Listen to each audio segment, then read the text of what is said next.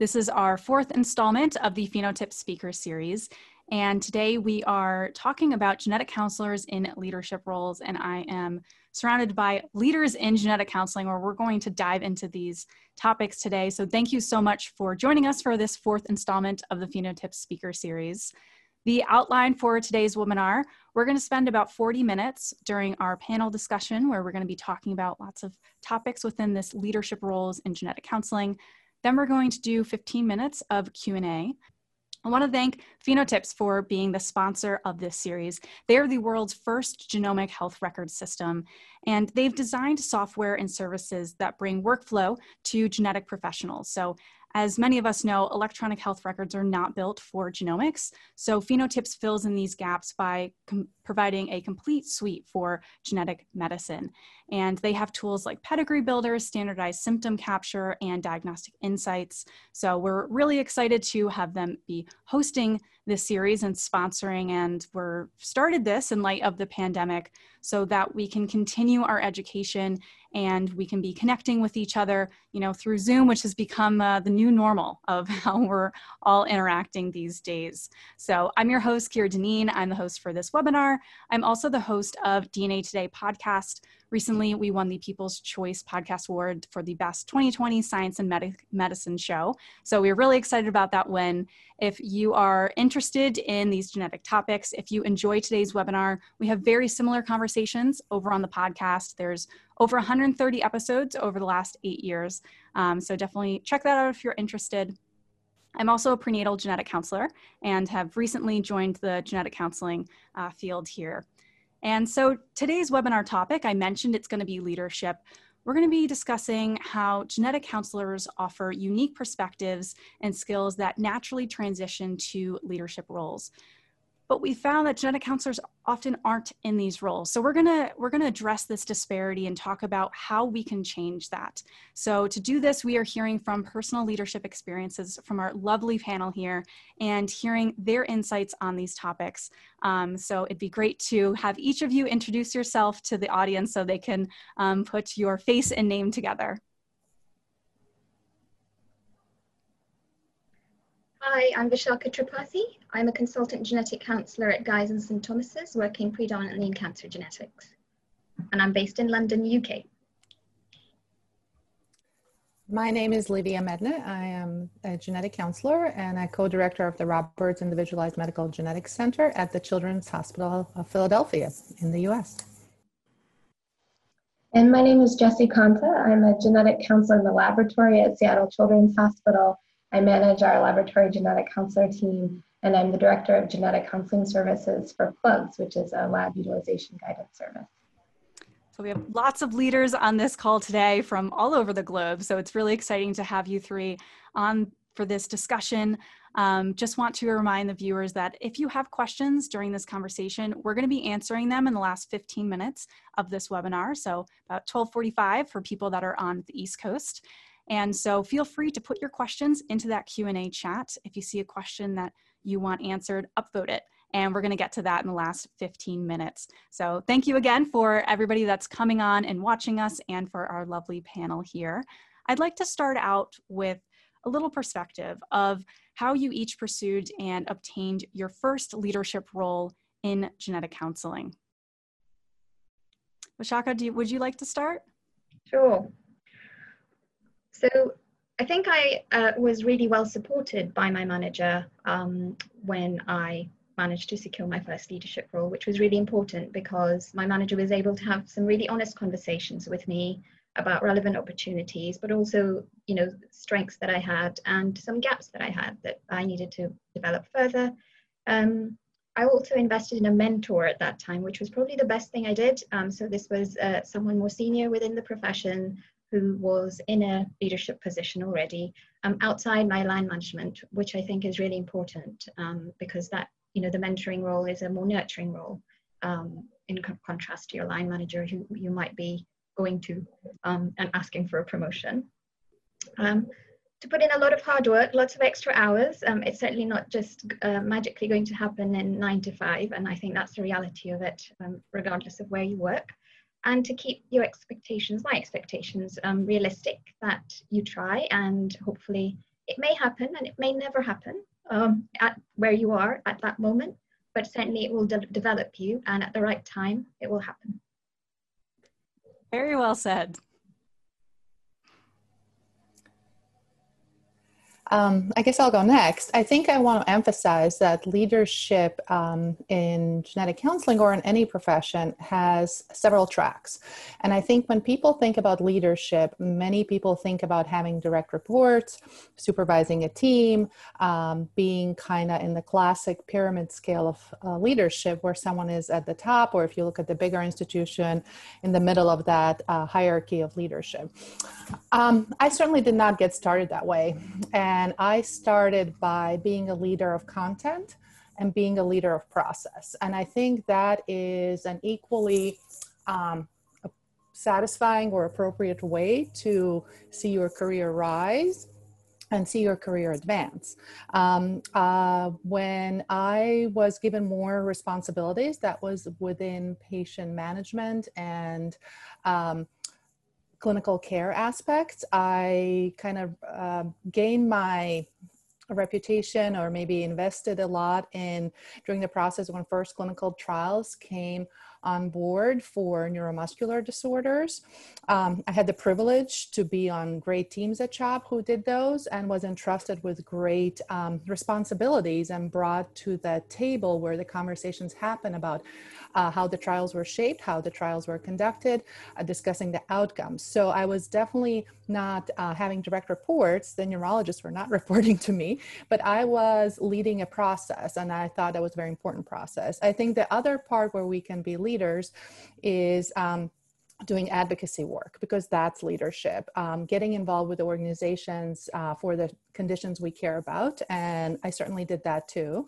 The third avenue, I think, is education and supervision of students. And that's another leadership aspect that we develop before we get direct reports. So I was definitely very involved with the training program and participated in various other ways, not just training genetic counseling students, but also at that time, genetics and neurology fellows. So I think that's also a very important aspect in a way how we can view leadership that is not maybe in traditional boss to employer relationship. And the last part I think that's also important is having the opportunity to be on hospital-wide, if you work for a hospital, hospital-wide committees that maybe do not have anything to do with genetics. And of course, there you do need some divisional leadership support for you to be nominated to serve on that committee. And I had that privilege to be asked to serve on especially protected information committee and things like that, which are not, so to speak, classic ladder promotions necessarily, but those are awesome first steps to kind of speak for a group of people and represent a thought or a clinical tract. So, and after that, yes, now I am in a position where I do have direct reports, but that wasn't the first step. The first step was those other four kind of side steps of non-traditional leadership that gave me a lot of background, a lot of experience, and definitely lots of learning. And so many different ways of just hearing your journey, that there are so many different avenues where genetic counselors can be in leadership positions. And I think that's going to be a main theme of our conversation today, of just seeing that it's not just being in, say, a manager position, but there are so many different avenues to explore when it comes to that. So thank you so much for sharing all of those experiences that you've had so far. Jessie, it'd be great to hear from you as well. I'd love to just echo a lot of what Vishaka and Livia have said. Many of my notes really are similar to yours. But for my personal position, it was really being connected in the right place at the right time. It sounds cliche, but finding an opportunity. For me, it was a new program within our laboratory focused on laboratory stewardship, and a relationship I had with an amazing manager who has herself grown in her leadership role. So it just speaks to kind of the foundation she has as a leader, but then also can model for me. So similar to what Vishaka said about having a good mentor, I think having someone who is willing to partner with you and hear what your goals might be, and then to support those goals. And then I think the other unique factor that is important to highlight for genetic counselors is to just show what it is that we can bring. I think we have such a diverse set of skills that goes beyond, maybe just that patient interaction or what people may traditionally know of genetic counselors. And so being able to highlight, both those skills you've learned in training, but also what you find to be some of your strengths and how those can marry with what the leadership goals are. And then I just love what you said, Livia, in terms of being a leader is not just that title. So for me, I was the first person in my role and able to grow our lab stewardship program. And the vision was always to add people, but when I started, I didn't know what that would really look like. I really didn't have expectations for direct reports, but I really liked the opportunity to lead in this new program. And so fortunately, over time, we were able to grow the program. And then not only our internal program, but we developed this external facing business plugs. And that provided a whole new kind of layer of growing in terms of business and leading.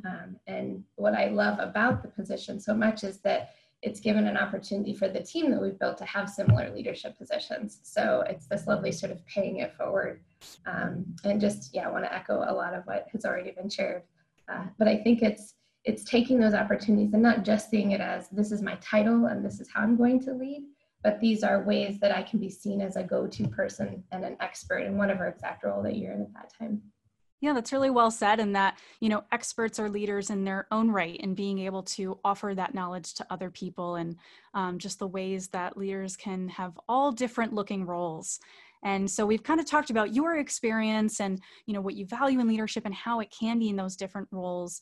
But why is it advantageous for genetic counselors specifically to be in these leadership positions? We've talked about how genetic counselors, have these specific skill sets and everything, but why is it that genetic counselors really need to be in these leadership roles?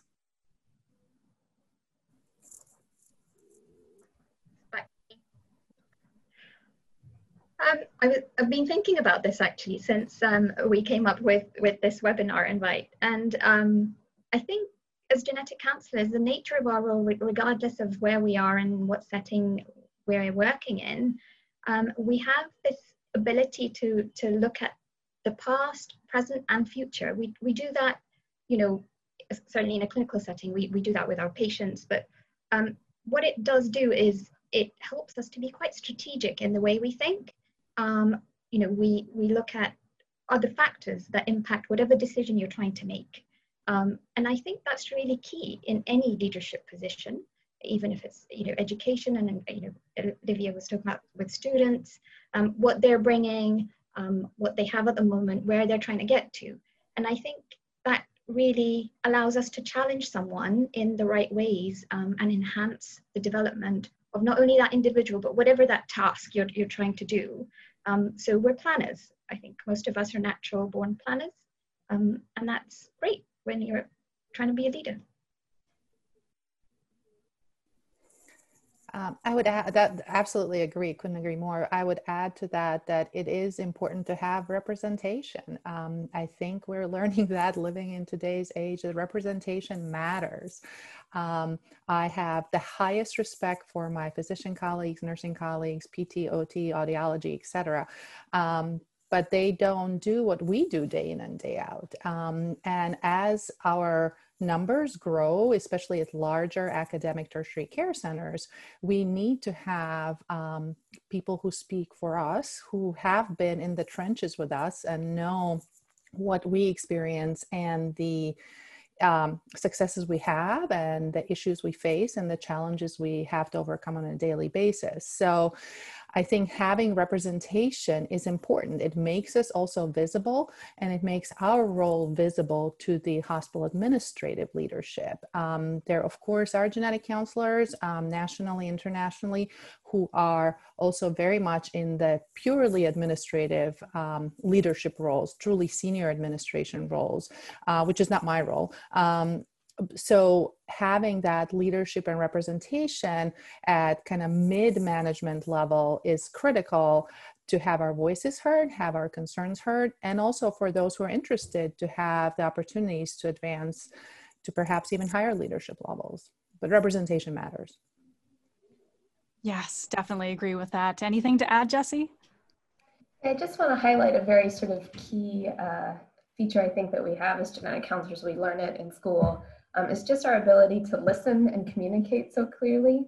I find that in settings where I see that there's a disagreement or something isn't going as well, it appears it's just that people aren't hearing the other person's perspective. And I just think as counselors, when I'm sitting in a room with my colleagues and then other non-counselor colleagues, you can see us all nodding and taking it in and then being very thoughtful with how we might approach a situation. And I just think that is our wheelhouse. You know, we're really good at reading the room, understanding the broader picture, just like my other colleagues here have shared, but being able to have that perspective and then advocate for ourselves. We're just, you know, it's like our Jedi trick, that Yes. strong communication is important. Yeah, I think in so many ways of, in conversations and getting key pieces of information across, but also just in our writing. And, that is one of the core skills I think genetic counselors have. And, how many patient letters have we all written at some point, and just really being able to develop that way of directly communicating and that going a long way and being such a critical part of leadership. So we've talked about some of your roles in leadership and some of them being a little bit of what I'd consider out of the box. Are there other more out of the box leadership positions where genetic counselors may not think of themselves for these positions, but maybe they should be rethinking it and saying, oh, maybe I could fit in for a leadership position like this? Is there any that come to mind when talking about this? And Livia, we can start with you this time. Sure. I think some of those are, again, perhaps a little bit less traditional, which are various hospital committees, especially for those who work at larger hospitals. They are often looking for people to fulfill those positions. But as I said before, that requires that within your own program division department, usually division, there is a recognition that responsibility to represent genetics or the voice of genetics can be shared among various providers, whether it's physician geneticists, scientist geneticists, or genetic counselors. So I think that would be kind of out of the box opportunity that lets you establish your name at your institution, that sometimes is just not thought about, but it's always out there because all those committees exist at all large institutions. Yes, really good point. Anything to add on that, Jessie? Yeah, I think that for me, just to say, if there's a genetic related company at all, it carries so much weight for me to know if there's a genetic counselor involved in that. And so it could be creating your own position there, or finding a role that's a foot in the door and then moving up in the position. So, I mean, it's been many years now. There's many genetic counselors that function within laboratories that offer genetic testing. But years ago, that wasn't the case. And I personally, when I would look at a lab and try and decide whether that was someone that I wanted to try out, it carried so much more weight to have a genetic counselor involved, even if it wasn't a traditional laboratory genetic counselor viewing reports, because I know the perspective that a genetic counselor can bring is so valuable to how, what the foundation of that company will look like, how they'll approach their business. And so I think it's really thinking creatively, any company that has genetics as part of it, that we have a role to play there, and that you can marry your interests in whatever that company is doing with your foundational skill sets as a genetic counselor. Yeah, certainly offers much more authenticity from our perspective to say, oh, someone that's very like-minded as a fellow genetic counselor endorses this company and that they stand by their values and what service or product they're offering. So I certainly do that myself. I'm like, let me see if there's a genetic counselor on the board of directors or something like that. Anything to add, Vishaka? So I think another sort of evolving space is probably the charity sector. Lots of upcoming charities, and there will be more as we diagnose more conditions with technologies. Certainly are always looking for genetics expertise, and I think genetic counselors are really well placed, particularly if they want to develop within a business and create that leadership opportunity themselves. Exactly what Jessie was saying before. You've got various policy development groups and think tanks as well that often put a call out for, a really broad spectrum of healthcare professionals. And we just don't think that you know, we might have something to add. Often you read an advert and you go, I'm not sure, but actually you just don't know until you apply and ask the right questions, and sometimes you'll be pleasantly surprised and find yourself you know, in something that's really exciting and valuable. So. I think, you know, I'm hearing from all of you in different ways that creating our own positions, of not necessarily waiting for there to be a job posting for a genetic counselor leadership role, but really to see, there's this company, they could use my skill set, and this is the way that I can pitch myself to them, and this is how I add value to the company, or, you know, anything from that angle. So I think that that's an important theme that I'm hearing from you. I would argue that genetic counselors are advantageous in every area of healthcare. But focusing in on areas that are desperately in need for genetic counseling, is there any that come to mind when you're focused on, you know, these are my top areas that I really wish I could see more genetic counselors in leadership positions? And Jessie, we could start with your thoughts this time. Well, those who know me well know this is a platform that I believe strongly in. So I would say in the health insurance space, the payer space here in the United States, it's complex. It needs a lot of help, and what better place for us to be, rather than on the side of payer, why won't you cover this, but advocating for medically appropriate tests, and really being a voice for our colleagues. There's been a great growth of genetic counselors within the payer space, but there's so much genetic testing happening. There's clearly opportunity for us to have a bigger role. Yes, instead of fighting with insurance companies, of really going from the inside and having more colleagues in that space. Yeah, I would definitely second that. Yeah. Livia, is there anything that you'd like to chime in? I was thinking along the same lines. I think our profession is not as well represented in the powerful organizations that lobby various payers, whether it be services for Medicaid and Medicare, or other kind of powerful institutions in Washington. And I know that access is very hard, and NSGC is doing a really good job of having advocacy there. And those are precious minutes that people can get with people who really set the policies. But I think if our presence was there at more of these think tanks that influence policy nationwide, that would be advantageous if we are have a stronger voice and we participate with those think tank organizations and the national organizations. And it's by no means a criticism of any, because I have not been active on that space either, and one has to decide their bandwidth and their ability to do things, or their passion. What is their passion? But I think when we hear genetically related topics discussed in media, of course, luckily, we hear more and more genetic counselors interviewed, but there's still plenty when I watch it, and they're not reaching out to genetic counselors for input, opinion, public policy recommendations, etc. Yeah, that's a really good point, of as we're changing policy, to have genetic counselors involved in that, so that our voices are heard and that we're hearing, you know, our expertise in that, and that ends up being influenced. So really important and exciting to see that more genetic counselors are entering that space, but we need even more than that. So anything to add, Vishaka?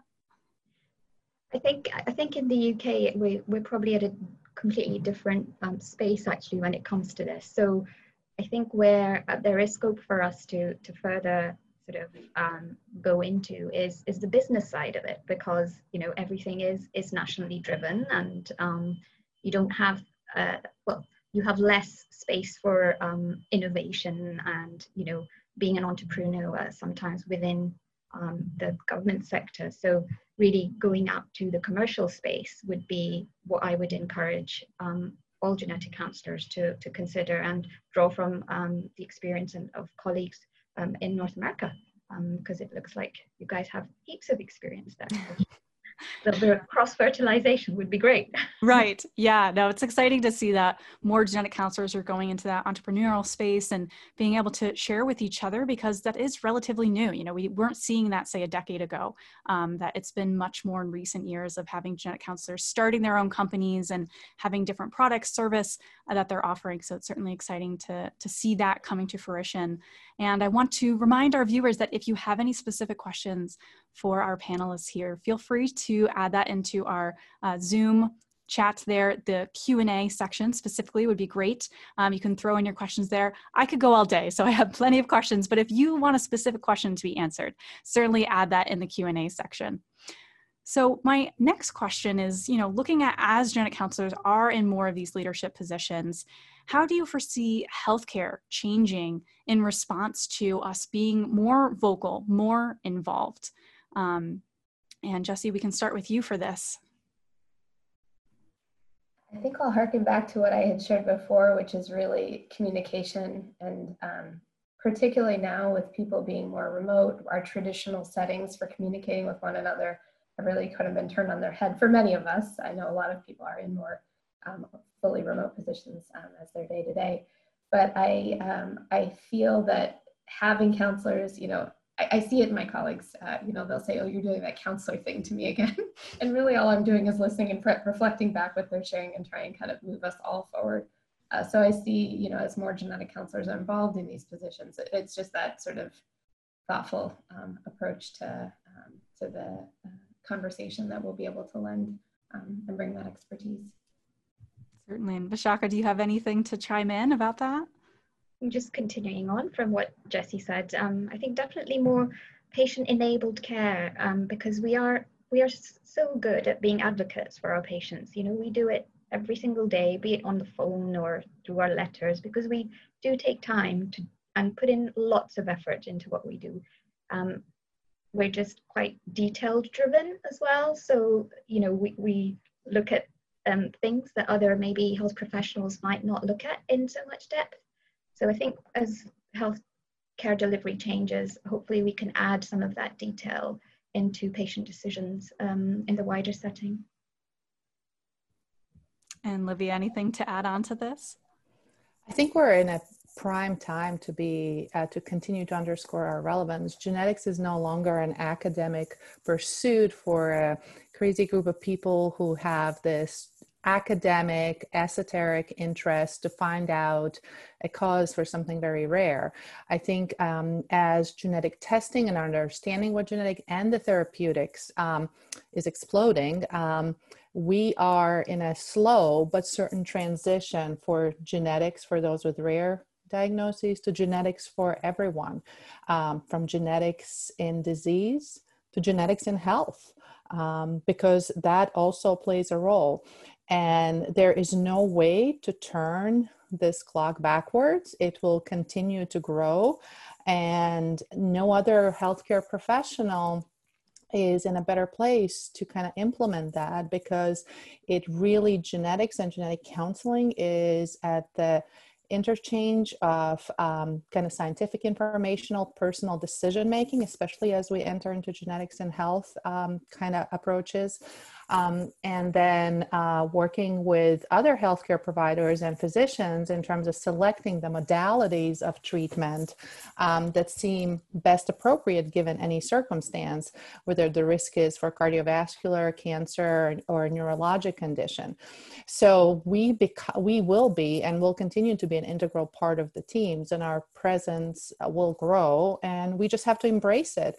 And then sometimes I think we can be our own roadblocks, because we are mostly trained to be advocates for people where genetics is part of rare disease. But we also have to switch our mindset that genetics is part of health. Genetics is part of aging, and genetics is part of having a successful, healthy life throughout.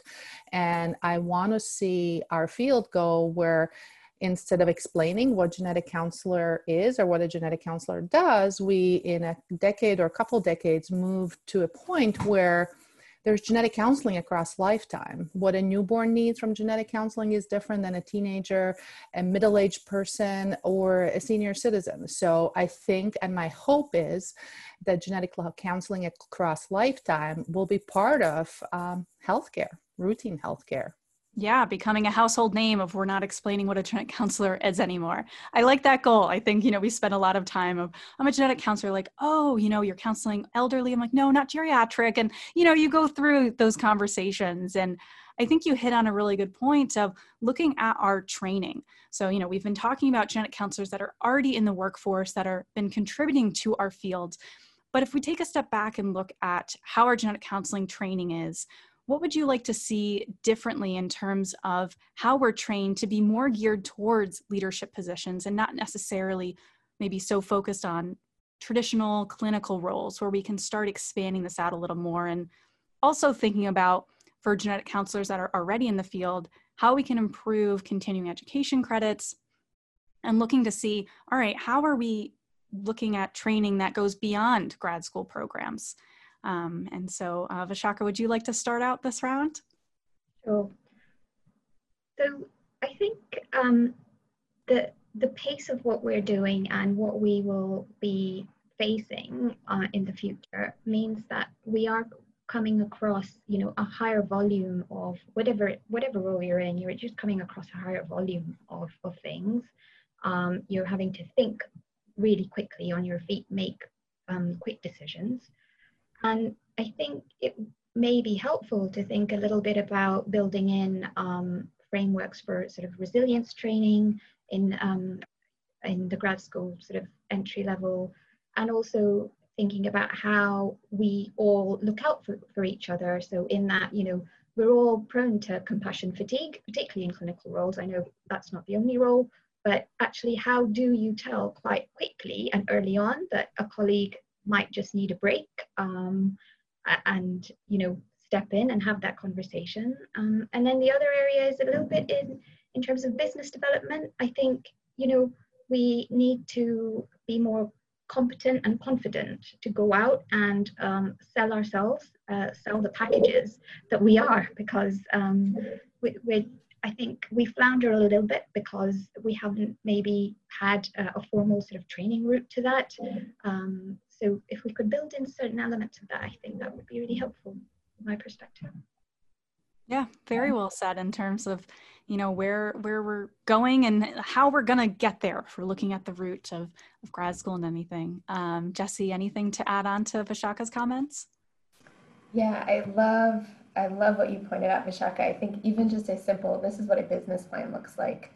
A couple of years back, there was a working group within one of the SIGs, and we put together, how do you advocate for yourself? How do you demonstrate, gathering metrics and being able to present that effectively to leadership so that you can not only support your work, but grow. And often that's just fundamental to being a leader or growing a team. So I love that as a very tangible thing. And I think it would be an easy exercise to do. From the training program perspective, I think it's just simply, programs like this, being able to share different perspectives and point to people who may not have as their title, this is my leadership title, but that are leaders, and how they've been effective at doing that. So the more that you can see examples of where you might eventually land, I think the better you can foresee how you might get there. I know for me, when I started into school, it was just not a career where I thought there would be much upward mobility. And frankly, it was, it's no diss on my program or anything. It was just the state of things. And I think right now we have so many great examples to point to far beyond this panel. And so just integrating that into the training program and mentorship opportunities for students will be really critical. Yeah, I had similar thoughts and feelings as I was considering going into genetic counseling. And one of those was, I'm a very goal-oriented person. I'm always looking at what's my next plans. And that was what I considered at the time to be a drawback of genetic counseling of, okay, once you graduate and you're working in, say, a clinical role, that's what the rest of your career is going to look like. And we can certainly debunk that myth. I think if people haven't understood that so far, just to put it bluntly, that there are so many areas to be a leader and be creating these positions. So I think that's a really good point, Jessie, of looking at how we can change that mindset in grad school, because if we're changing that mindset, then more people are going to be seeking and creating these roles. Livia, anything to add on to this part of the conversation? Yes, two things. One, representation matters. When we see our colleagues as leaders, we receive those messages. Two, I'll go on the limb and say, if you start your grad program or graduate school with an aspiration, how do I become a CEO or how do I start a business? I think you have to check back, is that the right career path for you? Because part of our strength is our training, our classical training, our clinical training. And this is by no means to say that MBA training is not valuable. It is exceedingly valuable. I work with MBAs to balance the budgets and work on that. And I'm so thankful for them. But I am not there to bring an MBA perspective. So I am there to bring a clinical genetic counselor, an experienced clinical educator perspective. And that is what my MBA colleagues cannot offer, and I can offer. So I will argue that I think we need to keep everything that we have in our training programs that allows us to be really good genetic counselors. But I think embrace at the same time what many programs, at least the one at Penn, has embraced, to have this professional development series or seminar that goes through the second year of training that's perhaps not as formal book-based, but kind of opportunities, webinars, etc. So I will never step away. I will always advocate that you need the hardcore academics, the hardcore clinical training. And if that's not the right thing, then maybe that's not the right program.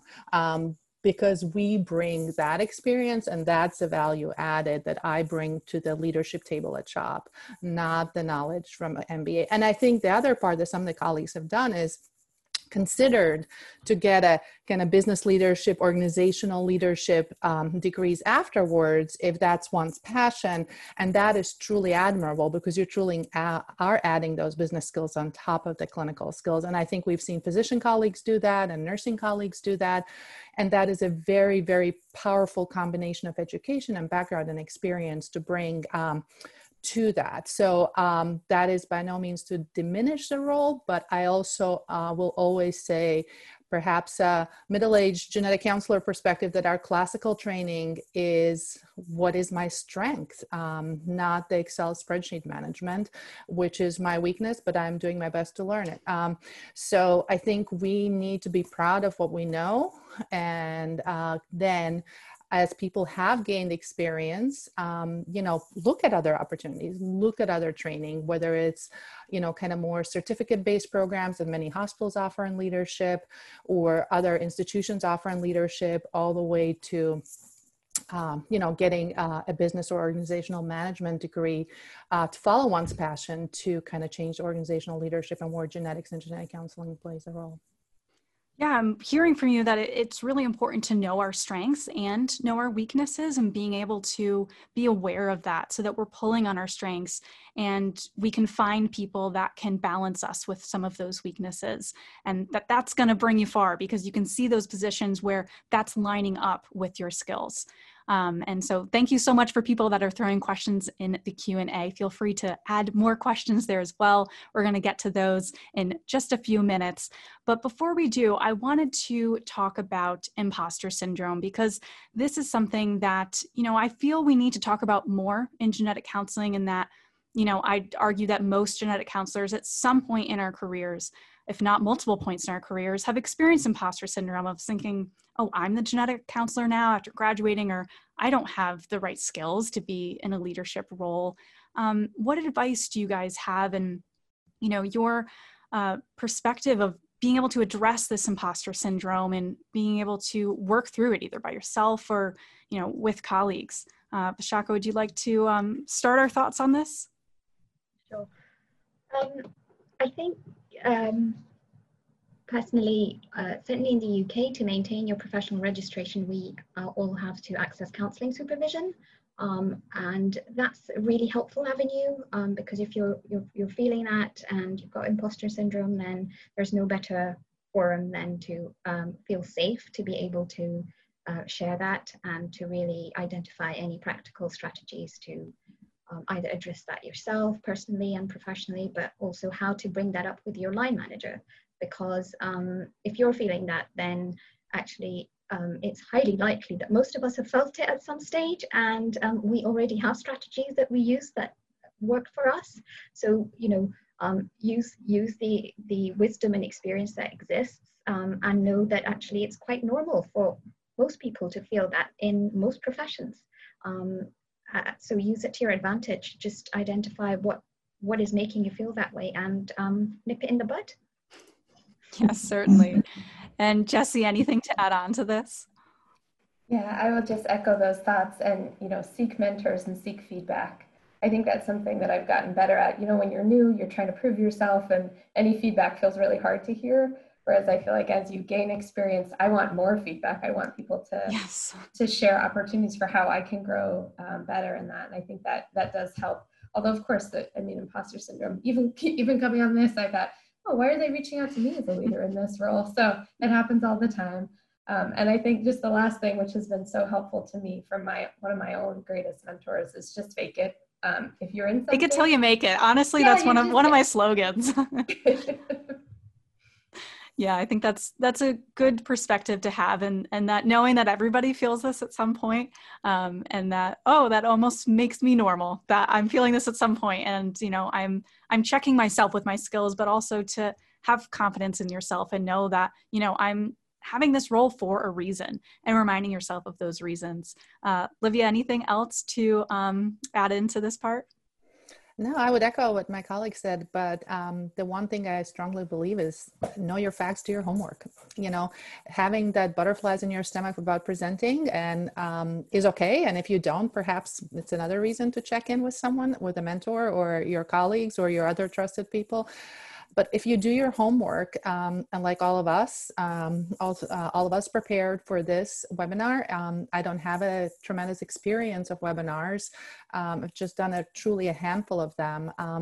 But if you do your homework, and the more you do it, and the more you are successful at presenting at various forums, whether it be academic or commercial or just within your group, then you'll see that if you have the facts and you have the knowledge set, then presenting that to the colleagues who will then be receptive because they know you're coming from a position of knowledge, position of strength, and you're not fluffing it.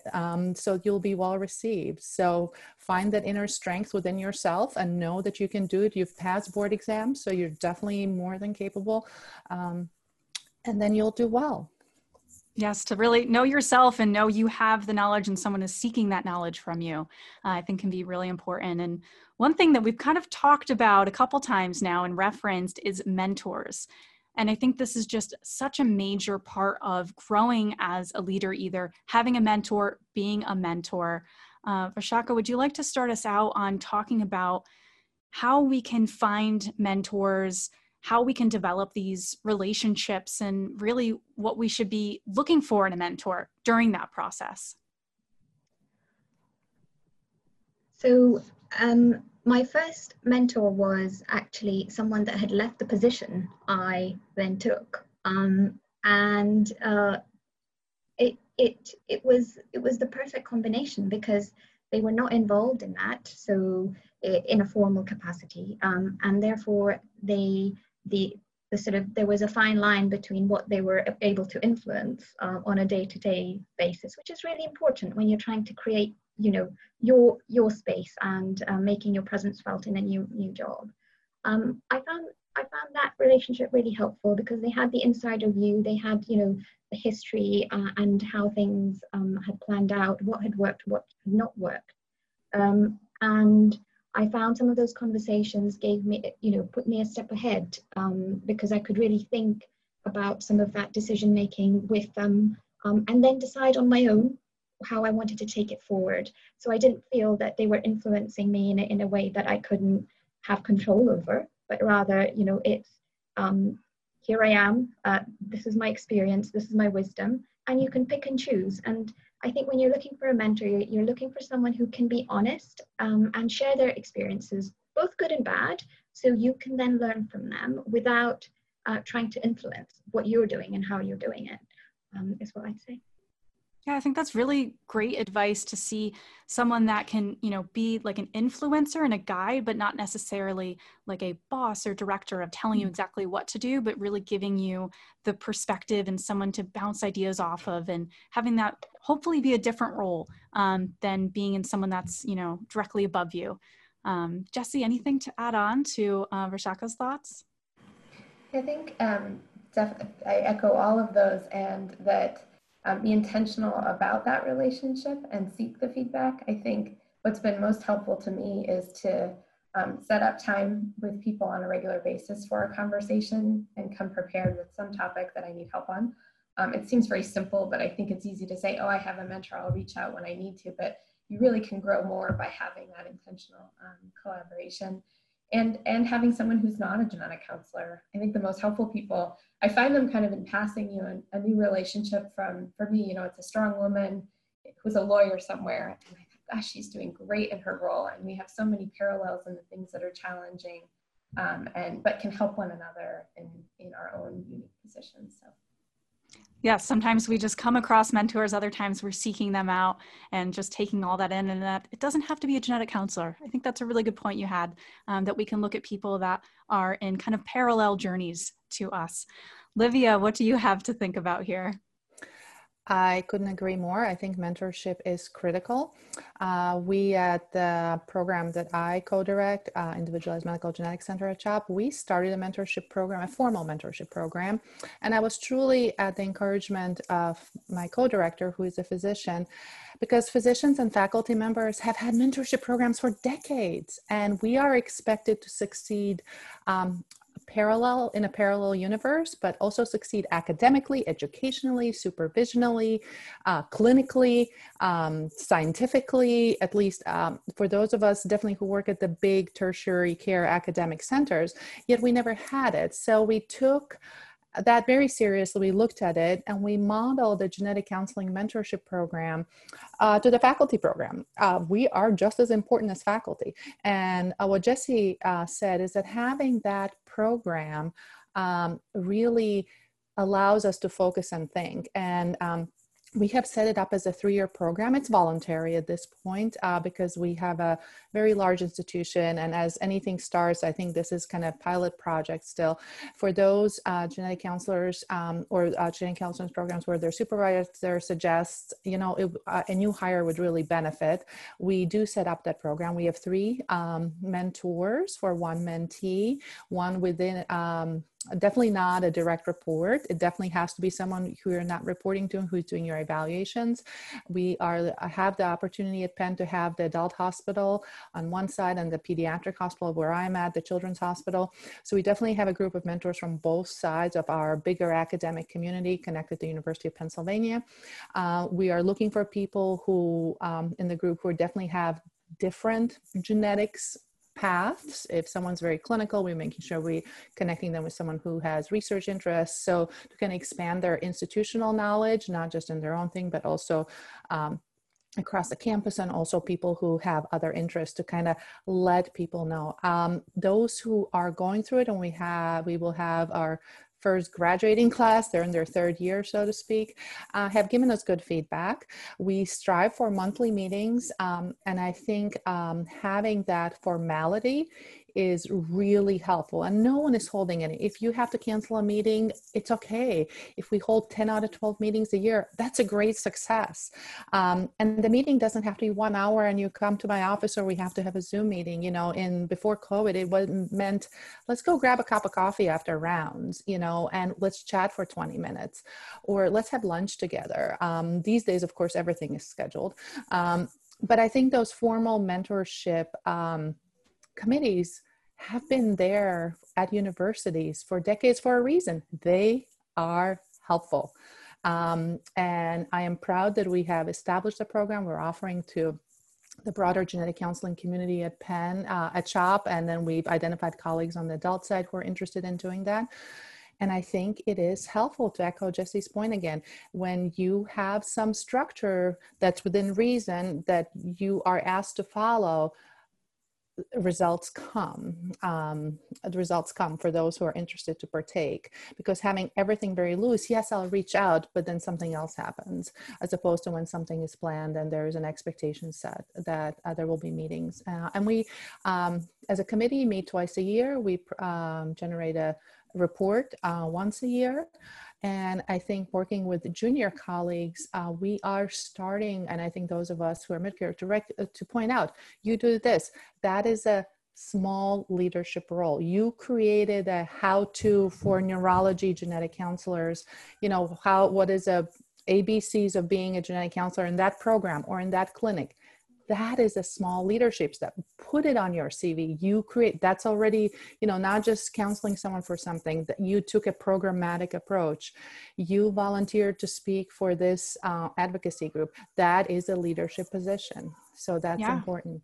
Yeah, definitely. And I would love to see this model being applied to genetic counseling training programs, so graduate programs where we already set up these mentors that can continue on for those first few years, that there's a lot of changes as you're starting as a new genetic counselor, but also, starting those connections so that you have those for your career. I think that would be a really cool thing to see. I know NSGC does also have the NSGC Connect, where they offer that as well. So it'd be great to see, just as the model you described, Olivia, of seeing how that can be adapted to genetic counseling programs. So we're gonna get to a couple questions from our viewers now. So our first question reads, it feels more like GCs are seeking additional degrees like MBAs or other professional training. Curious what the perspectives are from these leaders about the need for this to be considered for leadership positions. Does anybody want to start on this question?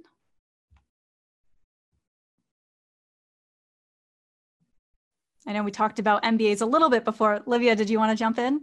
Sure, I can jump in. I think it depends what the leadership position one wants. I think one can seek out leadership positions, as I said, in content and process, and those don't require an MBA degree. They do not require that. I think if someone's goal is to be president, CEO of a big, whether it be company, commercial company, or pharmaceutical company, or hospital system, then that advanced degree, I think, would be a requirement. But I would recommend, instead of going for that degree right away, explore those leadership options that are there available without a business degree, and see if this is something that interests you, because that degree is certainly extremely valuable and attainable.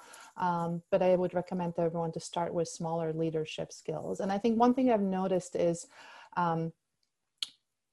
we need to have patience. You cannot expect to lead a team of genetic counselors 3 years after you graduate. There are probably some extremely talented people, but for most of us, the situational, institutional knowledge and the learning we do by going through the steps of managing patient relationships, managing larger teams or healthcare delivery teams, for whether it be a condition or patient population or for a program, and then looking at other things. Each of those little leadership or so to speak, lower level non-traditional leadership opportunities lets you grow as a person and lets you become a better leader. But if you want to be a CEO of a company or a hospital or healthcare system, that MBA will come in very, very handy. Yes, certainly. And paired with experience, sometimes just having enough experience kind of speaks for itself, and a degree is not necessarily needed, especially for these newer areas as we create them. Any other thoughts before we move on to our next question? Okay, so our next question is, retraining is part of a new program in the UK, STP. I had the opportunity to go to the USA to see how genetic counseling works there, which was an invaluable experience for my perspective and for my development as I start my career. Are there these opportunities within other GC training programs for traveling to other departments, perhaps after COVID? Does anyone on the panel have any thoughts about this?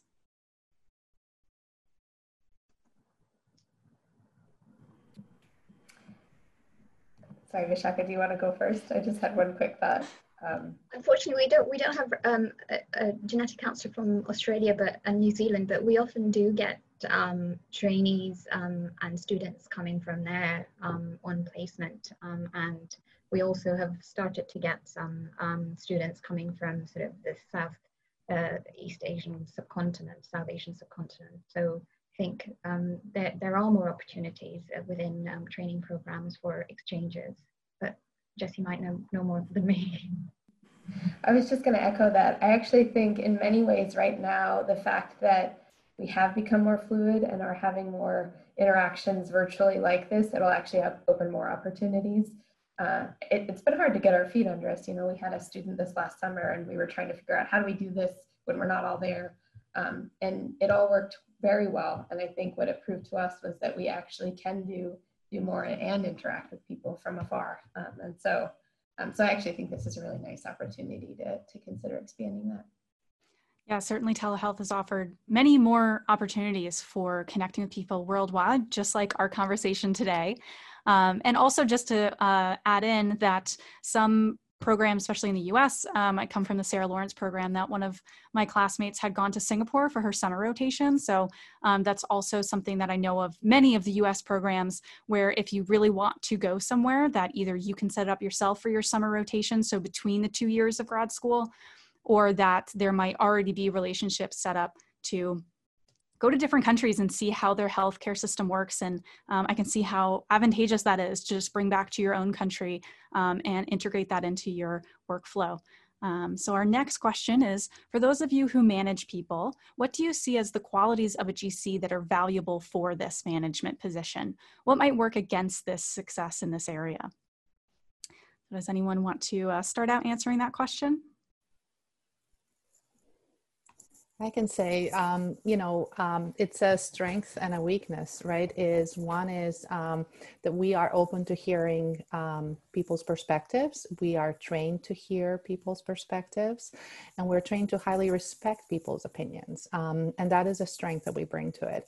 Sometimes in certain situations, whether it's administrative or programmatic, there needs to be a decision made, or a decision is made for you at the hospital level or company level, and you have to enforce that decision. I think that for many of us, that does not come naturally to say, no, this is how it is. I hear your perspective, I value it, but this is how it's going to be. So the first time I had to do it, it's a little counterintuitive to enforce or demand something that is there. One truly obviously has to believe there is a higher purpose for that demand and buy into this. So I think it's a strength and weakness. The other part is we are used to delivering difficult news to people and doing it in a way that doesn't tear down the person, but delivering news in terms of management that still sends a message. We value you as a person, but this is this job description, or this is this is not this is about content, this is about performance, this is not a judgment of you as a person. So I think those kind of experiences are helpful to come from that clinical background. Yes, you hit on a lot of good points there. Any other thoughts before we wrap up our webinar today? I want to thank all three of you, Jesse, Vishaka, Livia. Thank you so much for being on here. I mean, we really dived in deep into topics. We weren't talking about leadership on a surface level. I really appreciate all of the insight that you've brought onto this, and that we've recorded this so people can watch this back as well, of just all the areas that we talked about of how to become a leader, what kind of leadership positions are available, what to create, what we want to change in genetic counseling, and how we want to change healthcare. We've really covered a lot in this last hour, and I wanted to tease our next webinar, which is going to be on Wednesday, November 4th at noon Eastern time. So same time as wherever you are listening from today. Again, that's Wednesday, November 4th. The topic we are going to be diving into with another panel discussion is the adoption and impact of digital tools in genetic counseling. So I'm going to be joined by Scott Weissman, Amy Taylor, and Andrew McCarthy to discuss those topics. And wanted to remind people to check us out online. So you can check out DNA Today podcast on DNApodcast.com, or search DNA Today on social media and your podcasting apps. And to check out Phenotips, you can search Phenotips as well on social media and stay updated on our webinars. You're going to see a feedback link emailed to you. So please, we'd really appreciate if you could take a minute to offer your feedback about this webinar and future topics that you would like to see us cover. Thank you so much again, Vishaka, Jesse, and Livia, for coming on today's program and being leaders in genetic counseling and helping to blaze these new paths that we all have, and really appreciate just hearing from each and every one of you about your experiences. And honestly, I could talk about this for hours, but thank you so much for joining us with the Phenotyp Speaker Series today. Thank you for the opportunity. Pleasure to be here. Thank you, Kira. Thanks. All right. Thank you to all the viewers for tuning in. Really appreciate having you. And we're looking forward to seeing you at the next webinar. Again, that's going to be November 4th at noon Eastern time. And that's on a Wednesday. So thank you so much for tuning in today. We really appreciate having everybody tuning in. So looking forward to seeing you all next time. So thanks for joining us.